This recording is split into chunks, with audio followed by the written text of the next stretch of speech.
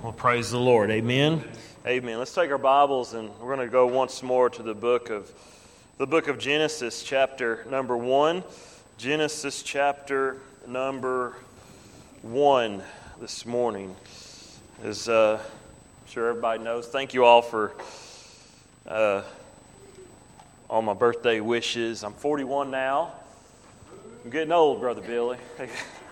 40 downhill. Appreciate everybody's kindness and jokes, and I try to keep birthdays a secret, but I have good friends who always out me.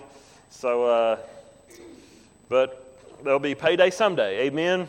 Payday someday. So, Genesis chapter number 1. Genesis chapter 1. Yeah, that gray hair, Brother Billy, came from pastoring. Amen? Being a dad. Paying a mortgage. Amen.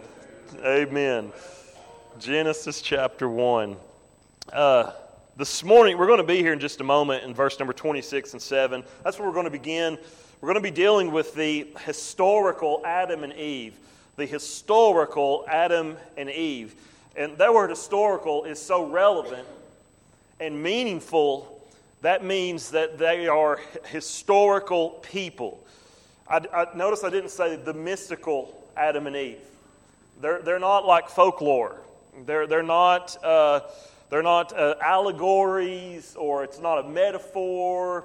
They are historical human beings. If you went back, all the way back, you would find Adam and Eve in the flesh. And that's so important to Christianity. Even Liz, the songs she was singing, how God can even heal, maintain our bodies because He made Adam out of clay. Did you catch the part? It's so a part of our theology, our concept of what we know about God. And it's so important that we get off the milk of the Word. Amen? And we as a church grow in the knowledge of the Word of God. That we need to know what the Bible says. We need to have an answer to the culture that we're living in.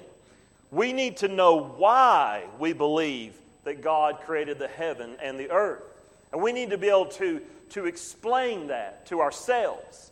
And we know if we can't explain it to ourselves, we can't find it in Scripture, then how can I tell Hayden one day and say, yes, when Hayden comes to me, and I pray he does, when he's 13, 14 years old, and he asks me a question about something, how the world is trying to reason a different argument to Hayden. And they're going to, you know that. This is nothing new. It's been going on for thousands of years. You could change the subject, but it's always an attack on Scripture. Scripture is always under attack. And one of these days, Hayden will talk to me about something about the Bible, and I need to be able to cite my source and explain to him biblically, reasonably, logically, why we as Christians hold to a certain truth. And it should be done in a way that's not, well, that's just because that's the way it is. No, we should be able to explain ourselves. Even Peter says that we ought to always be able to give a reason for the hope that's in us. We ought to be able to talk about the Bible and explain Christian doctrine. And you know, the more if you can explain Christian doctrine, that means you know Christian doctrine. What does that mean, doctrine? That means you know what the truth is, Christian truth. And the more you know, faith cometh by hearing, and what? Hearing by the word of what? God.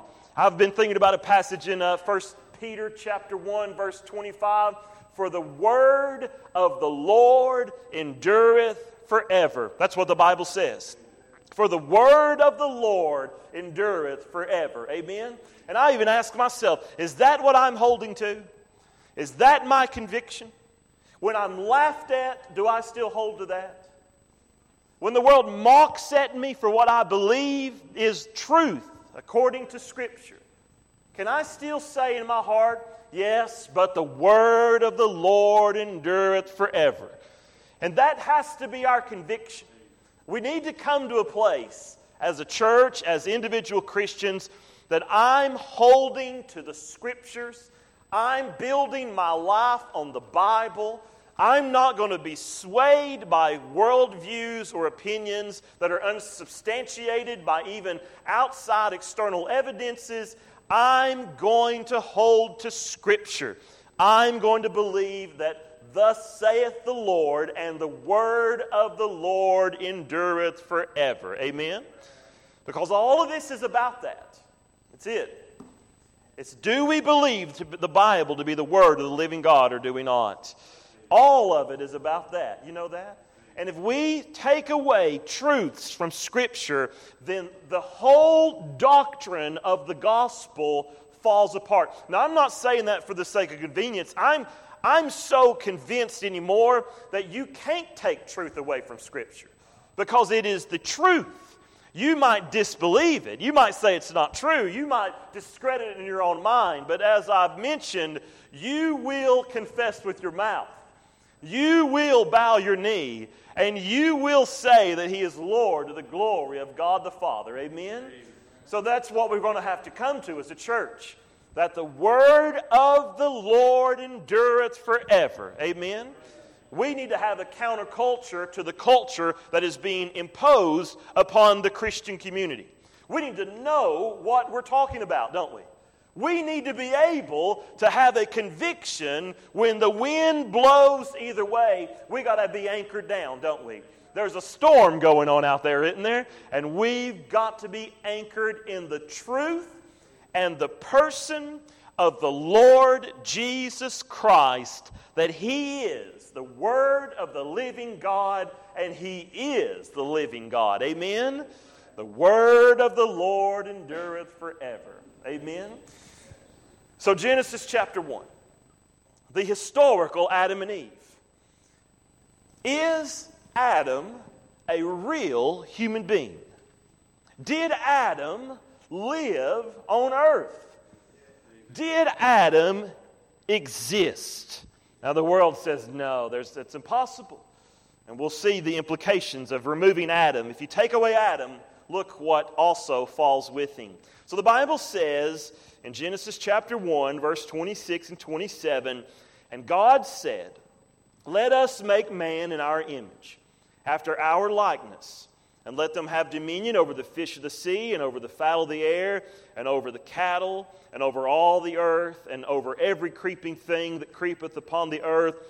For God created man in His own image. Now let's pause for a moment. That is a statement in Scripture. That is a simple, highly understandable statement, clear, crystal clear, that there is a truth there. That God created man in His own image. And so the question has to be asked, am I going to believe the Bible to be the Word of God, the truth of human history? When the Bible clearly says, crystal clear, so God created man in His own image. In the image of God created He him, male and female created He them. Heavenly Father, Jesus, in Your name we come. Lord, we're seeking, Lord, Your help.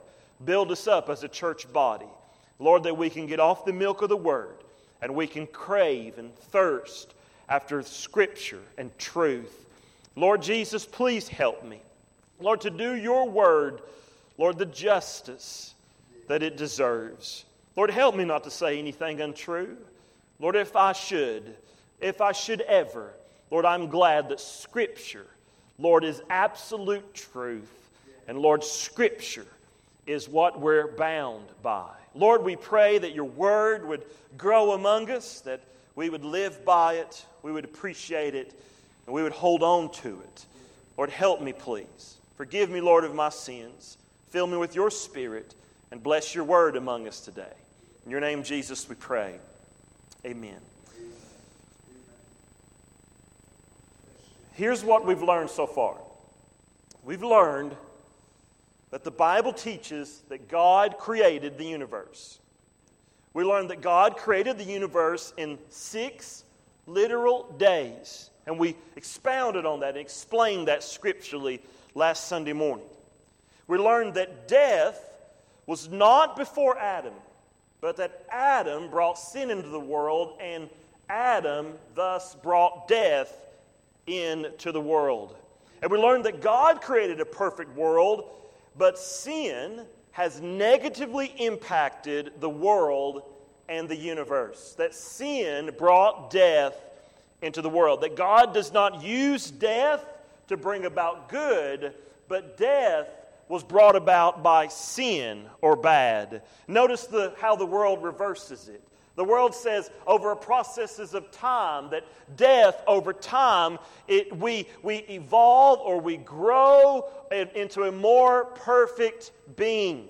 But Scripture teaches that we were a perfect being and we devolved, that we sinned, and then sin brought death, and then death entered into the world. And we experience that on a daily basis, don't we? We've heard prayer requests about it, haven't we? Pray for our this and pray for that. We are dying. We are, all of us. Hey, it's appointed unto man once to die, and after this to judgment. And if you don't know Jesus Christ as your personal Savior, you will die without Jesus and spend eternity in a devil's hell. But thank God Jesus came, and you can be saved from the consequences of sin today. Amen? Today. And so the Bible is clear that God made the heavens and the earth, and God made all the living things and creeping things, and God, from our text this morning, God made man after His image. So the Bible clearly teaches that God made Adam and Eve. Well, how did He do it? Look at chapter 2, verse 7. How did God make Adam and Eve? How did God make Adam? And the Lord formed man of the dust of the ground, and breathed into his nostrils the breath of life, and man became a living soul. So the Bible is clear that God used dirt. The material to make Adam was dirt. That's why men are dirty. Amen? Say amen, ladies. God used dirt to make Adam. So the Bible is clear. What is the material that God used to bring about Adam? It was from the dust of the ground. So what does that mean? So that means that Adam did not evolve. It means that Adam was created. And the Bible is very clear about this. Notice also the language of the creation story. Look at chapter 1, verse number 21. And the Bible speaks about sea life, and God created great whales, every living creature that moveth, which the waters brought forth abundantly after their kind, and every winged fowl after his kind. It's almost like God thought that man was going to be up to something one day, and way from the beginning, God said, we're going to have fish from fish, we're going to have whales from whales, we're going to have shrimp from shrimp, everything after its own what? Kind. Look, if you will, also at verse 24. And God said, let the earth bring forth the living creature after his kind, and cattle and creeping thing, the beast of the earth after his kind, and so it was. Also notice Genesis chapter 2 and verse number 5. Were there human beings before Adam? Look at this interesting verse. In verse 5 of chapter 2. And every plant of the field before it was in the earth, and every herb of the field before it grew. For the Lord God had not caused it to rain upon the earth, and there was not a man to till the ground. So what does that mean? That means that vegetation even came before Adam. There was not even a man to till the ground. And so what is the Bible clearly teaching? That God used the material, the dust of the earth, to make Adam. God declares in the statement of our text that God said, let us make man in our image. And also everything is after its own kind. Everything after its own kind. And how are you? What kind are you? You were created in the image of God. That's the kind that you are. You see how it is? So think about the relevance of that. You didn't come from a slug. You came from God. You didn't come from a fish. You came from God. You didn't come from a giraffe. You came from God. You didn't come from a bird. You came from God. God created you in His own image. And so let's look a little further. You ever think about this too? So if man was not the first If Adam was not the first man, then why did God create Eve? If God saw that it's not good for Adam to be alone, then why did God create Eve? Couldn't Adam just went on a date with some other human being? Couldn't Adam just went on some website, on a dating.com and found him a girl? No, he was alone. The Bible is clear that Adam was alone. I mean, if we just take the Word of God and think for a moment and just think what God has to say, God said, listen, God said, hey, I made man. And everything that came before man is after its own kind. And everything that comes after that's going to be after its own kind. What about man? I made man in my own image. And then God said, and I'm going to create man to till the land. And there was nobody to till the land before God made man. And you know what? I don't want man to be alone. So what does that mean? There is nobody before Adam. Nobody's before Adam. You think, well, some of you might think, well, I'm single, but at least you got options. Adam was single. He had no options. I mean, he was alone. You think, yeah, but he was in paradise. But let's be honest. Don't you want somebody to experience things with? I mean, so what is Adam? Adam's alone, and God's like, you know, it's not good for man to be alone. I'm going to make another human being. If Adam is not the first human being, why is God making Eve? Where did Eve come from? Where did Eve come from? God said, I'm going to make Adam a helpmeet. I'm going to make Adam to go to sleep. I'm going to take a rib from his side. I'm going to make a woman. And you know, and I think that it's fitting. Dr. Adrian Rogers, a great preacher, said when he first saw Eve for the first time, because he'd never seen anything so beautiful before. Never saw anything like her before. Yeah, and all that other stuff's nice, but he never seen anything like her before. And he went, whoa, man. That's what he said. Whoa, man. Woman. Whoa, man. Amen. And she was beautiful to Adam. Well, see, why didn't Adam just get somebody else? Because there was nobody else. There was nobody else. God is the cause of the universe. God is He's a creator God.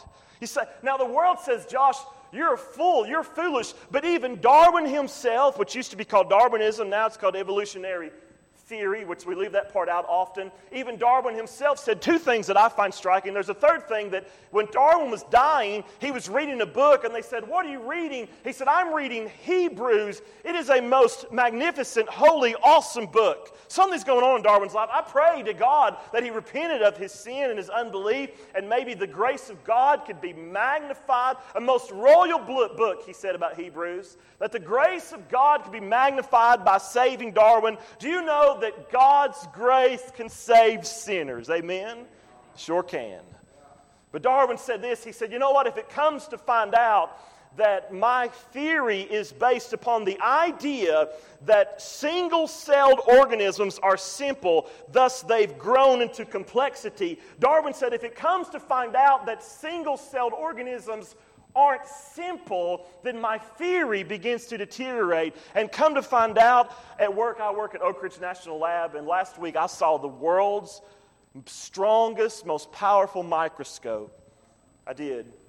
I saw an atom magnified. It was amazing.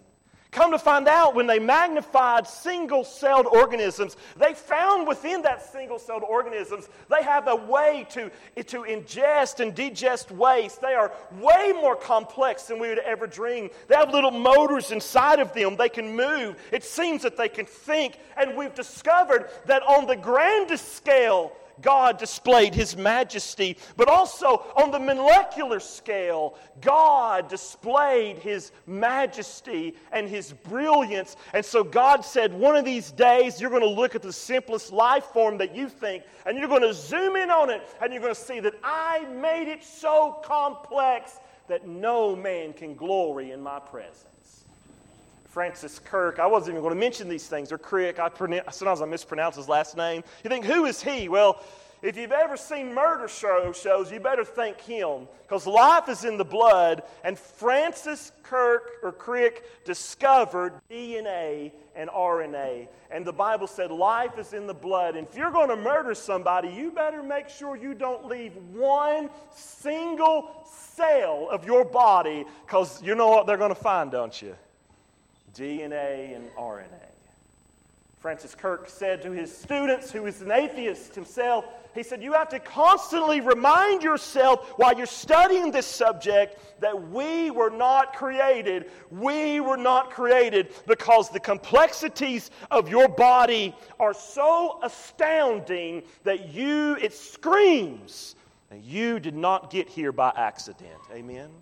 It screams that. One man said that the odds of you just showing up based upon the complexities of your DNA code, that it would make more sense that if we threw the alphabets, 26 letters, Hayden? Are there 26 letters in the alphabet? He knows. He's great at that stuff. If we throw up 26 letters of the alphabet randomly over millions and trillions and billions of years, that we'd have a greater chance of having the Library of Congress over random throwing up the letters of an alphabet to make the Library of Congress, then we'd have a greater chance of that than you showing up here on a planet called Earth with all of your complexities. David said, we are fearfully and wonderfully made. Amen. Where'd you get the woman from? Where'd you get your girlfriend? God made her. God made you, Brittany. Amen. That's how you do it, fellas. Whoa, man. That's how you do it. Amen. Amen. So what does this mean? It means literally, God made Adam. That's what it means. It means that God created Adam. It means that God built Adam. And I even pose this to you. Adam was a genius. Adam was brilliant. I think Adam and Eve were way smarter than you and me. Our sin nature has so corrupted our thinking. We even do use the gifts that God has given us in disturbing ways. See, the world teaches that mankind just keeps getting better. Have you not noticed that it seems that we're not getting better? We're not. You know what? Even one day, if they cure cancer, they can't cure the sin problem that is the greatest misery that mankind has ever experienced. Because I've seen people dying of cancer have a lot of joy in Jesus Christ. God made Adam and Eve. The word of the Lord endureth forever. Amen. I meant to say this the other day. It might not have anything to do with this, you might not think. But the great, was it the Black Plague of Europe? When everybody was dying and and families were being wiped out. You think COVID was bad. Thank God we didn't live through that. Amen. And they didn't know what to do because they didn't understand, you wouldn't have either. They didn't understand bacteria and disease on a molecular level. If you can't see it, it ain't there. And they were getting diseased and sick, and the whole family would die of the Black Plague. They had no idea how to stop it. Then finally somebody said, hey, why don't we separate sick people from clean people and quarantine people like the Bible says? And some people said, that won't have anything to do with it. And you know what? Historically, come to find out, the Bible ended the Black Plague in Europe because they quit mingling sick people with whole people.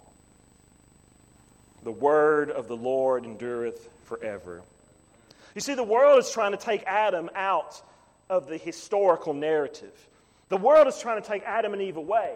And they use that by mockery. The number one tactic is laughing at you. Like if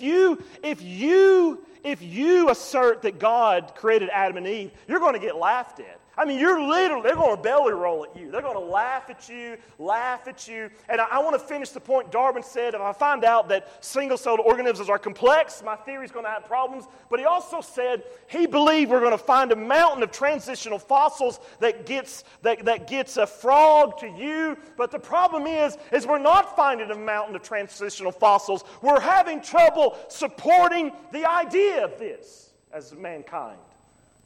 William Lane Craig, a great Christian apologist, you should Google him and watch some of his debates. He said, I don't so much disagree with evolution from a biblical level, which I do, but he said, I even more so disagree with it from a scientific level. It's getting harder and harder to support, thankfully to science. So the world wants to take Adam and Eve out of the narrative of mankind. Why is that? You think, why would they care about that? Because it's an attack on the word of the living God. If you take Adam and Eve away, you take a whole lot of stuff with Adam and Eve away too. Now, a lot of people don't even know they're deceived, but they are. And the devil sends strong delusion. And the carnal mind is enmity against God anyway. And men boast in their own foolishness. And Paul said in 1 Corinthians, is it chapter 1, that the foolishness of man the wisdom of man is greater, is not as good as the foolishness of God is greater than the wisdom of foolishness of God is greater than the wisdom of man. There it is. That mankind in all of his brilliance is really a fool compared to God. And so if we take away Adam and Eve, if we take him away and her away, then this starts falling apart. Because if you can mess it up from the beginning, then the end, by the time you get to the end, it's not as powerful and truthful anymore, is it? So why would they care about Adam and Eve? I'm closing, but follow me if you will. If you follow me to the book of 1 Corinthians, chapter number 15, if Adam and Eve are not real human people, if they're not historical, if they're not real, if they're not flesh and bone, then a question enters into our mind. Was the fall of man a real human event? Because you know the story of Adam and Eve, right? Adam and Eve sinned in the Garden of Eden, and sin brought what into the world? Death. So if you take Adam and Eve away, what have you taken away? If you take Adam and Eve away, if they're not real people, then what have you taken away? You have taken away sin. You've taken away death. That's convenient, isn't it? If you take that away, then there is no doctrine that sin has entered into the world. And if you take sin away, and you take the Creator out of the universe and take sin away, then you can do whatever you want to do, right? Is that not what's happening now? I want to scream, open your eyes. Cannot you see what is happening to the world? So you take God out of the universe, you take man out of the historical narrative, and if you take Adam and Eve away, you take this little story that Adam and Eve sinned in the Garden of Eden and sin brought death, and take that away. What's that mean about you today? If there's no Adam and Eve, then there's no sin. Then what is sin? That means you're not a sinner anymore because Adam and Eve didn't really exist. You see the dangers of this? Here's what the Bible teaches. 1 Corinthians chapter 15, verse 21. For since by man came death. For since by man came death. Verse 22. For as in Adam all die. You're in Adam's race. The world says to you that Adam didn't really exist. That if Adam didn't really exist, then death is not entered into the world. And you're not in Adam, then you're not going to die. And if there's no Adam, then guess what? You don't need to be saved. If there's no Adam and there's no sin and there's no lineage of sin, and sin hasn't passed down from Adam to you, then you're not a sinner. Sin then is just a social construct. Sin is just how we've tried to control people. Sin then is just what we legislate then, or how we decided and took a vote, and we're going to decide what's right and wrong. If there is no Adam, then there is no sin. But remember, you were created in the image of God, and you have a conscience. And in Romans chapter 2, the Bible says, because after its kind, you are the kind, you came from the image of God, that your conscience, sin is not legislated. Sin isn't a social construct. Sin is not voted on. Sin is recognized by your own conscience because you were created in the image of God. If you take away Adam, you take away sin. If Adam is a mythical person, then you have mystical sin. If Adam isn't real, then your sin isn't real. And that's convenient, isn't it? Then let's eat, drink, and be merry, because tomorrow we die. There is no afterlife. There is no eternal punishment. There's no eternal reward. There is no Creator God, and I can do whatever I want to. You see what happens when you take the truth of God's Word out of society or out of your life. I'm losing some of you, I think. I'm not trying to entertain you, though. We got to get off the milk, don't we? We got to get on the meat. I was telling a friend of mine just a few moments ago that when I first started preaching, Pete, I thought I had to get all wound up and worked up, and that's the only way you'd listen to me. But the only problem with that is that you'll leave here thinking that, boy, Josh preached hard today. I want you to leave here thinking that that is the truth of the eternal God, and I want His Word in your heart, and it becomes your faith and your life and your truth, and His truth will change your life, and His truth will save your soul, and His truth will save your marriage, and His truth will change your family. That's the goal here. We want to learn stuff, don't we? We don't always can't have a revival meeting. We got to know what God's Word says. Amen? So if you take away Adam, you take away sin. If Adam is mythical, then your sin is mythical. But if you take away sin, then you take away Jesus. If you take away death, there's no need for life. And last thing I want to show you, if you take away Adam, look, you have no Jesus. Luke chapter number 3, the Bible says in verse 23 of Luke 3, it's the lineage of Jesus Christ. This is how we got to Jesus, in other words, historically. Luke chapter 3, verse 23, and Jesus himself began to be about 30 years of age, being, as was supposed, the son of Joseph. Why does it say that? Because Jesus' dad is God, the son of Joseph. It's the lineage of Jesus. Then in verse number 31, which was the son of Meliah, which was the son of Menan, which was the son of Mattatha, which was the son of Nathan, which was the son of David. We're tracing the lineage of Jesus back to David. And then in verse 32, which was the son of Jesse. You know these names now, don't you? Jesus' line goes all the way back to David, all the way back to Jesse. Verse 32, all the way back to Obed. Who's that? He's the son of Boaz, the story of Ruth. You know the story of Ruth, don't you? Boaz saw Ruth and said, "Whoa, man." That's what he saw. I want that girl. Which was the son of Boaz, which was the son of Salmon, which was the son of Naasson. Verse 34 of Luke 3. Which was the son of Jacob. You know that name. Which was the son of Isaac, you know that name. Which was the son of Abraham, verse 38. Which was the son of Enos, which was the son of Seth, which was the son of Adam, which was the son of God. No Adam, no Jesus. No Adam, no need for Jesus. Romans chapter 5, the Bible teaches, verse 17, for if by one man's offense death reigned by one, much more they which receive abundance of grace and the gift of righteousness shall reign in life by one Jesus Christ. 1 Corinthians 15 says, in Adam all die, and in Christ all shall be made alive. Verse 19, for by one man's disobedience many were made sinners. So the obedience of one shall many be made righteous. What does it mean? Adam brought sin into the world, but God sent His Son to bring life into the world. Amen. No Adam, no Jesus. What Jason's mentioning, I'm glad he did, we're going to pray for our young people. We're not so much, now I even feel this as a parent, you leave the academics up to me. You know when the church comes in, you know when I really need your help? I need for us to pray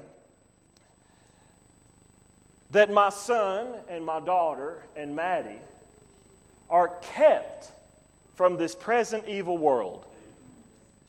I would rather them make a C and follow Jesus. I'd rather them flunk out of kindergarten and follow Jesus than to know the lies of this current world. He said, well, they're trying to take away the Bible. Yeah, because they're trying to take away Jesus. They're trying to take away Jesus. That's it. You know, we need Jesus in our schools, don't you? We need Jesus in our teachers. And there's some good teachers, there are. I mean good ones. Good ones in the faith. We need our children to know the truth. You hear me, kids? God says that He made Adam and Eve. And Adam, listen children, he brought sin into the world.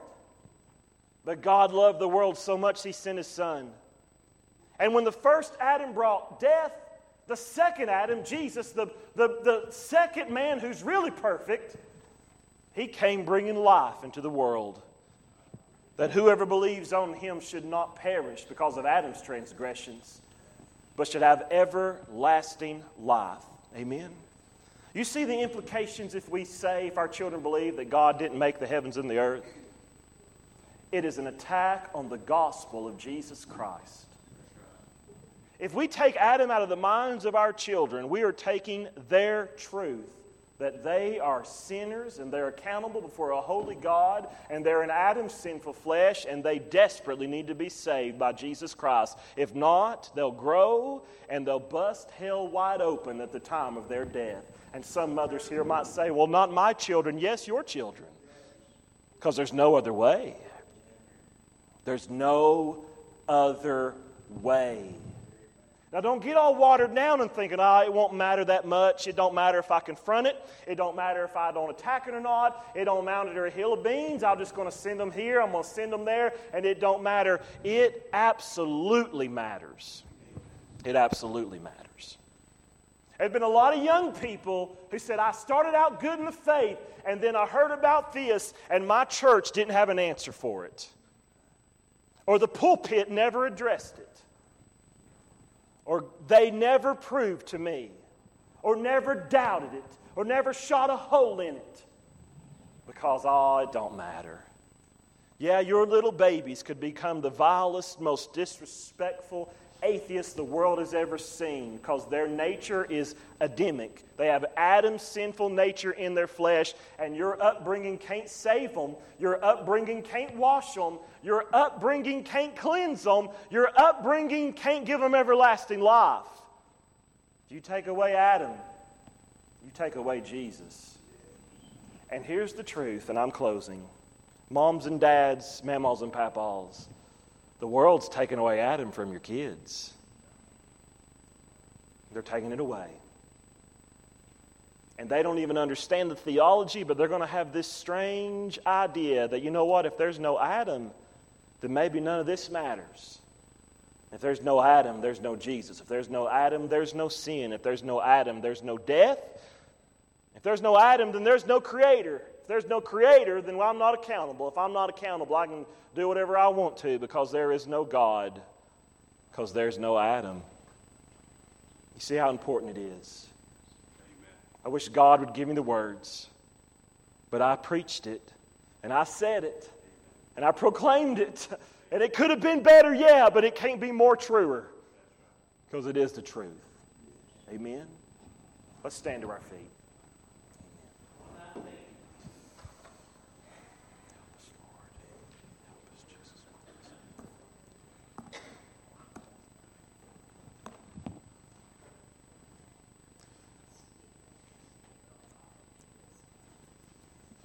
Thank you for being patient with me today. Hey, we got a good church here, don't we? Got a good church.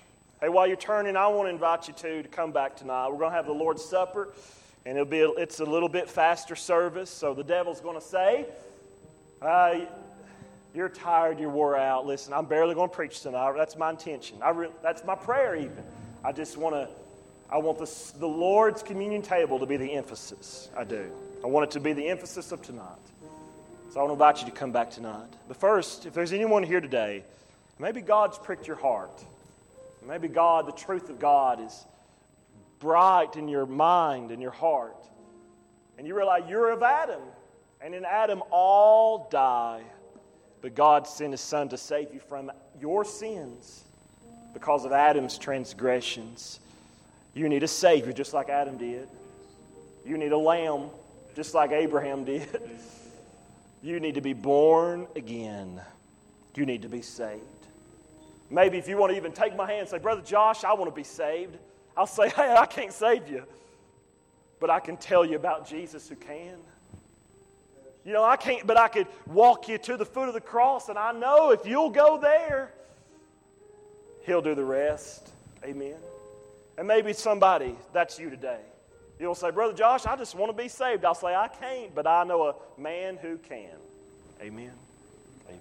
Let's sing together. You obey the Lord.